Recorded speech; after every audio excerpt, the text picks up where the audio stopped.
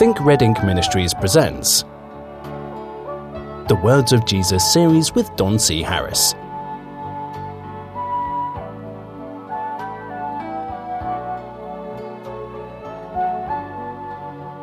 Hello friends, and welcome once again to the Words of Jesus series. I'm Don Harris, and we have been talking about, well, I guess it's some stray sayings of Jesus that they didn't feel like were part of chapter 29, but they added them at the end, like, what are we going to do with these? Which is fine with me, because I appreciate the fact that they didn't leave it out. They just, they didn't see how they pertain, and I agree with them as well. But I do think that if Jesus said something, we probably ought to pay attention to it. And we have been trying to pay attention to these particular sayings here. Last time we talked about the measure that you meet, it will be measured to you again. Jesus used the same description in different ways for different meanings. And this particular one was that should a person receive something from God, and in his parables he called it talent, sometimes he called it money, sometimes he called it different things, but what these things are things that are given to us by God of value that we have deemed somehow unworthy of our attention. We haven't added them to our lives. We haven't made the changes that are necessary, or the additions or subtractions that he has made known to us, and that his threat, and it was nothing short of a threat, that if you do not accept these things, at the end you will find that a person who is given much, there's much required of that person, and if they don't accept these things into their life, which is the wisdom and knowledge of God that is received because he loves us, and because we've asked, or because we've gone before him and listened for his voice, if we don't add those things to our life, we will find that eventually those things will be taken away from us. And we were giving examples of that. Also contained in that scripture that we were talking about was how it started out when it says, "Take heed what you hear." I was explaining that the church in general has done this, I can't say done it well, but I will say that they have overdone the idea that we need to be very careful about what we hear. Now, I'm not saying that what Jesus said here is incorrect. We should take heed of what we hear, but I was promising you in the last show that instead of having to deal with the conundrum of not having the knowledge to know whether something is false or not, how do we know what information we're getting is wrong? And so therefore, to avoid it, it's kind of a, catch-22 that we need to have the wisdom of God in order to receive the wisdom of God, so that we'll know how to reject, the false doctrine, and in doing so, we're supposedly made better. Well, in the book of Luke, when he talks about these very things, he actually says it a little different way, and it is what I want you to understand here. If this particular subject interests you, I have a DVD called The Parable Paradox that deals with this very thing. And essentially it's, where is the key to the safe? Well, we made sure that it's, that it's very, very secure. Well, where is it? It's inside the safe. And all you have to do is get in there, and you've got the key. And you're thinking, something's wrong with this. Something's wrong with this instruction. Because it teaches us that you need to know the Word of God in order to understand the Word of God. And you need to understand the Word of God so that you can recognize the Word of God, so that you can add the Word of God to your life, so that you'll have the wisdom to understand what the Word of God is. And it sounds very paradoxical to require of somebody that they have what it is they're indeed looking for in order to find what it is they're looking for. And it seems kind of odd until, as Jesus says, you're not going to understand any parable unless you understand this parable, which starts out with what? The sower sows the word. And if you don't know what the Word of God is, and frankly, if you think the Word of God is the Bible, you're going to be in trouble. If you don't know what kind of trouble, let me explain what kind of trouble you're going to be in. Sit on your computer and Google Christian denominations. Find out how many there are. There's approximately 4,000 official and maybe 40,000 derivatives of Christianity, all of which are based on the infallible Bible, the clear, easy to understand scriptures, the however you want to describe your scriptures. Truth is, the same Bible has created a lot of different denominations that can't even sit at the same table and have dinner together because they like to fuss and fight and carry on about what they believe is true and what they believe about the Bible and what they believe is doctrine and what they think is important and what they think is not important, so we have this Bible that has been elevated to the point of the Word of God, so that we will have confidence in what the Word of God says. I have confidence in what the Word of God says, but I have confidence in what the Bible says. You see how easy this is to mess up? I have confidence in what the Bible says, but as far as it being the Word of God is understandable. And it's absolutely flawless. And if everybody paid attention to the Word of God, we'd all be going down the same road. But unfortunately, we get our clues from the Scriptures as to what to believe. We get our cues from the Scriptures as to what to do. And it's all subject to men's interpretation, and therefore 40,000 denominations, all believing that what they believe comes from the Scriptures. Well, here's something you should know about leadership of the Spirit of God. The Bible, although it is responsible for 40,000 denominations of well-meaning people, I might add, these are not heretics. These are not people who, don't want the will of God for their life. These are people who want it, and they strive to attain it. These aren't people who don't care. These aren't a bunch of sinners. These are God's people that have trouble putting together a solid, believable doctrine, a solid, believable theology from the Scriptures. Well, what they will tell you is you have to be very careful about this being led of the Spirit business, because the Spirit could lead you anywhere. My contention is that my Lord Jesus told me that I don't have to wonder about these spirits speaking to us. That could be the devil speaking to you. Jesus says, no, my sheep know my voice. A stranger they won't follow. Either that's true or it's not. Either it's true or it's not. But I happen to believe that it is true.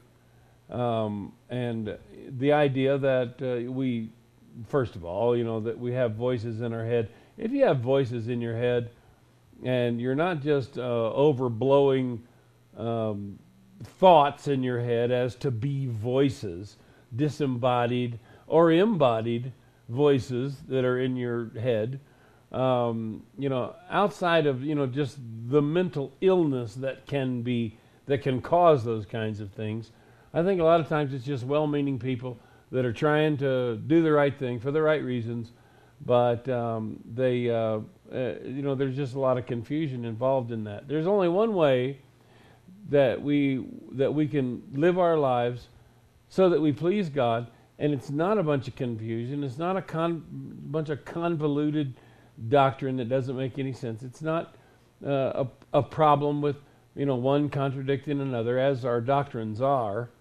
I could give you example after example of things that we teach They contradict one another, but because the two thoughts are never brought together in one sermon or one teaching or whatever, nobody ever considers the fact that they contradict each other. If you want a doctrine or a theology or a philosophy to live by that actually gives you that kind of confidence and assurance, a voice, if you will, a guidance that is clear and concise and understanding, the Spirit of God is the only place to find this. I'll explain this way. The Scriptures are a reliable source. I appreciate them. I believe them. It's just a matter of the fruit of that has been, as I say, 40,000 disagreeable doctrines, all of the Christian ilk, but none of them can get along. Not scripturally, not doctrinally, not theologically. They can't get along. But mostly because they produce some of the most hateful people that you will ever encounter in your life. Some of the most confused and helpless people you've ever seen in all of your life. And so therefore I have trouble with that. There's only one force in the universe. There's only one teaching voice. There is only one guidance that has never led anyone, not 1 millimeter to the right or a millimeter to the left, of perfect truth, and that is the Spirit of God. The Spirit of God is not going to lead you astray. If I pick up my scripture and it says that a man needs to hate his mother and his father, is it true or is it not? Well, it is true, but it's kind of like, you got to just, you know what I mean, No, I don't know. I don't know what you mean. Okay, that's an exaggerated example. But when the Bible says, that you need to be baptized to be saved, well, does it really actually say that? Well, it says it in a certain way or whatever. These kind of things are just eliminated when we're being led of the Spirit of God. You know exactly what He expects of you. And it's really not a matter of remembering a sentence that God said. It's not remembering words that He used when He spoke to your spirit. Because, well, frankly, I've never heard words come from God's mouth to my ear. It's never happened. But boy, there's been many times that He has infused my spirit with a sense of knowing. I just know that's the way it is. There's things that I know that I can't put into words. Not yet. There's been things that later on I have been able to describe them or say them or whatever. But those things come in His time. So He's just the perfect leader, perfect guidance counselor. He's the perfect guide. And I'm just saying that we could eliminate a lot of these problems if we would utilize the Spirit of God as our teacher. Now, in the book of Luke, when he is talking about these things, he talks about taking heed what you hear. And we're talking, that's strictly the avoidance of false doctrine and being careful about, what you hear. I think everybody needs to be careful about what they hear, but I don't think they need to be afraid of it. There's people that are just absolutely afraid to talk to somebody that's not of their denomination. I just don't talk about politics or religion. Well, you know what you just told me? You don't care to talk about the most important things in the world. That's what you just said. I don't think we should talk about politics or religion. Why? They're the most important things in the world. The governments by which they're governed on the earth, the thing that's going to affect every day of your life from the time that you're born to the time you die, those things, you don't want to talk about them.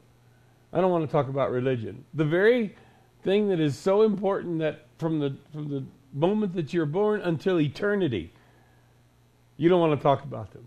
I don't want to talk about politics or religion. That sounds good, and everybody says it, and I think a lot of people say things that don't make any sense, and they don't really care. But, or it's just an excuse not to talk about something that they know nothing about.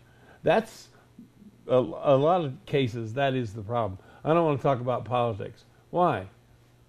And wouldn't it be nice to give a truth serum at that particular point?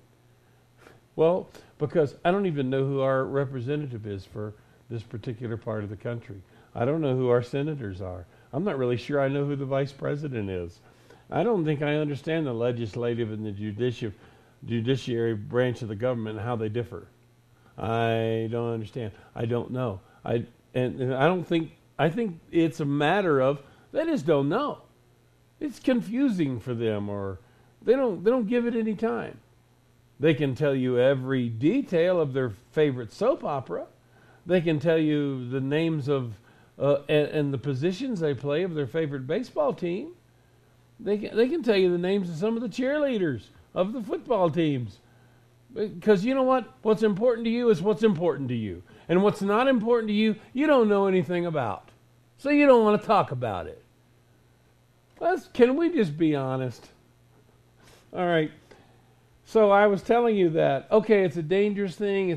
There may be some apprehension involved, some anxiety involved in dealing with different doctrines and different ideas and having to, look at things a little bit differently. And so it is important, take heed what you hear. But I was going to tell you, I promised you last show, that I was going to give you some advice that was going to help you in that area and most other areas of your life.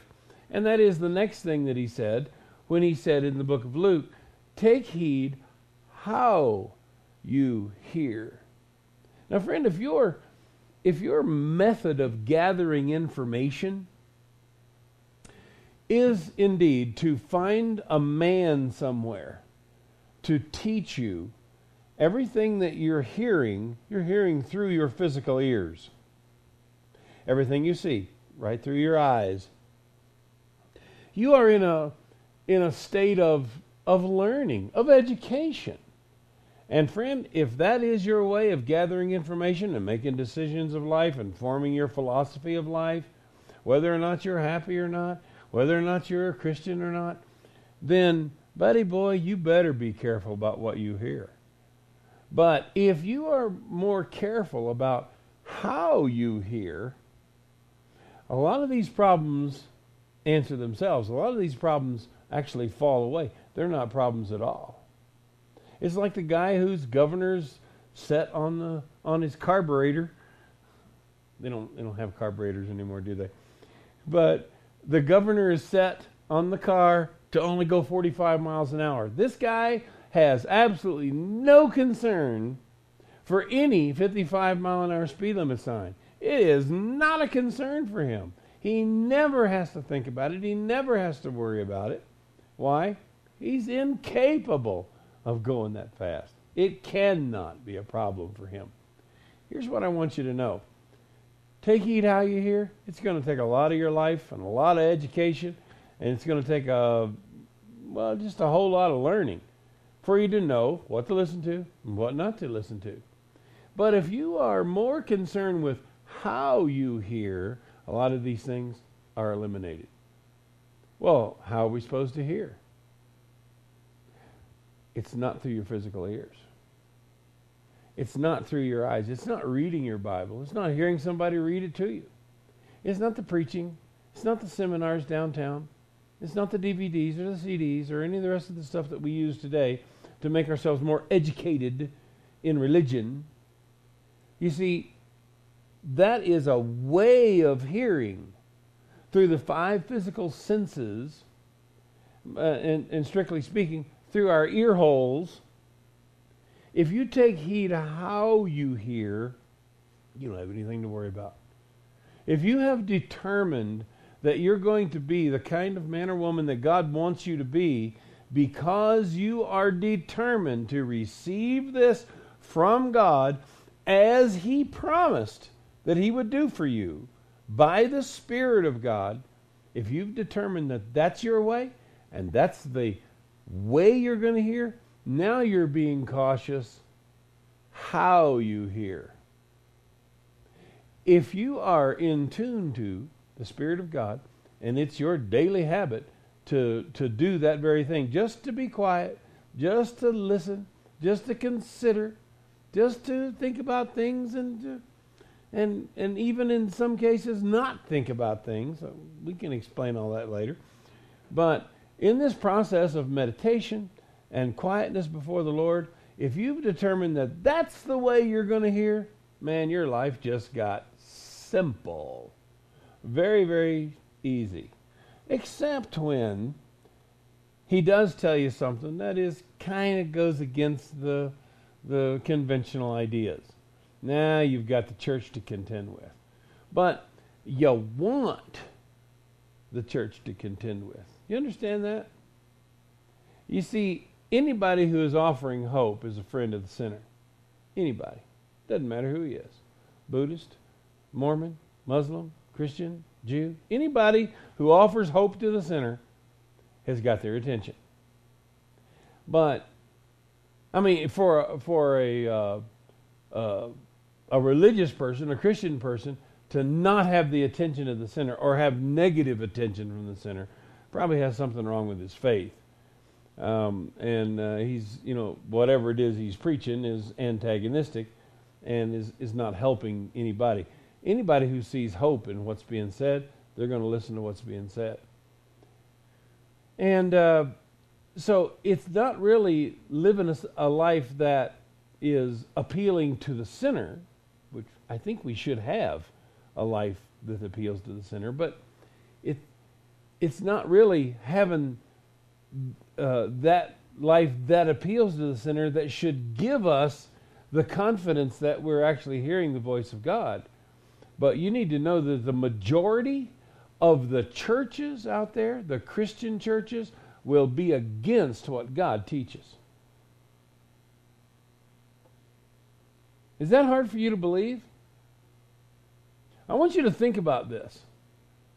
Because you probably were raised in a Sunday school where the little Sunday school teacher drug out her little flannel graph and reached in her purse and put the little paper figures on there and was telling you all about this. Now, she's going to teach you on the crucifixion this week. And so she pulls out of her purse, the little cross and the little Jesus and the disciples and all this stuff. And all of a sudden, she pulls out this Roman soldier. She puts it on the flannel board. And another Roman soldier. And another Roman soldier. What are they doing there, Miss Smith? They came to get Jesus, to crucify him. Oh, no. All right, so the little kids are indoctrinated to believe that the Romans killed Jesus. I don't know if this is a diversionary tactic or it's just bad history. I don't know where it came from. I want to believe motivations were good, but I always want to believe that. I don't know that anybody's just trying to divert in the minds of little children that, no, Johnny, you need to realize that the church, the church, you realize it was us, right? You realize that it wasn't the world, it wasn't the Roman soldiers, it wasn't the sinner, it wasn't the dance hall girls, it wasn't the thieves and the robbers and all the rest of those people that had Jesus crucified. You do know that it was the church, right? Jesus said that in the last days when we're all being persecuted, he says there's going to be church people that are going to deliver you up to death, thinking that they do God service. You think I'm speaking blasphemy here?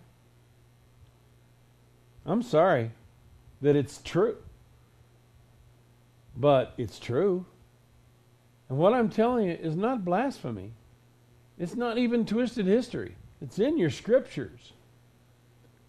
Do you really think that the Apostle Peter reached and got a sword, a fisherman, went and pulled a sword out, probably the fourth time he had a sword in his hand his entire life. And the Bible says that he took a swing at a guy named Malchus and cut off his ear. I always think it's curious when you investigate what people think about these kind of things. They kind of see the sword coming down on the side of his head and cutting off his ear. Do you really think Peter was trying to cut that man's ear off? No. He was trying to cut his head off. And the guy ducked. All right. So Malchus, who is this? Is this a Roman soldier? Do you really think Peter would have gone against a trained Roman soldier that day? Why was Peter so emboldened? Why did he feel no compunction whatsoever to pick up a sword and threaten to kill a man with it? Obviously, that man posed no threat in the world. Why? He was just an officer of the high priest. He was a deacon. He was an elder. He was just a guy in the church. The high priest came and had Jesus pointed out. They hauled him away. The Roman soldiers didn't crucify Jesus. The Romans didn't. Matter of fact, the Romans loved him. I think Pilate would have made him king if he'd have kept his mouth shut. But you got this blame being put on the Romans. Friends, it was us. We killed him. Church people, religious people, Bible-believing people. They missed Messiah. Not only did we miss him, we counted him as nothing. Not only did we count him as nothing, we counted him as a blasphemer, a gluttonous man, and a wine bibber. He was horrible. He blasphemed God. He deserves to die. Who made these decisions? Church did. So, if you expect to hear from God and receive your revelation from God and everything to be rosy, it'll be rosy with you, my friend. You're going to have a wonderful existence and a wonderful relationship with God, I assure you. Troubles are going to work out. Your family's going to smooth out. You're going to become wiser above any of your expectations. But friend, you are going to come against one of the most formidable enemies that Christianity has ever encountered. It's going to be the church. They're unscrupulous. They are ruthless. It's awful, but it's true. And our time is gone. That's all for this time. So if you'd like to, and I would certainly like for you to, write to me, don@thinkredinc.com. It's time for us to go. Thanks so much for being a part of the show. We'll see you next time. Bye-bye.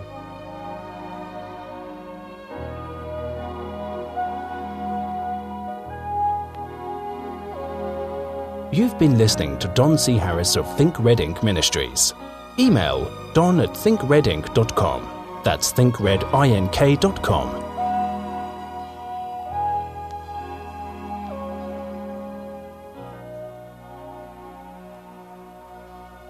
Join us again for the next episode in the Words of Jesus series.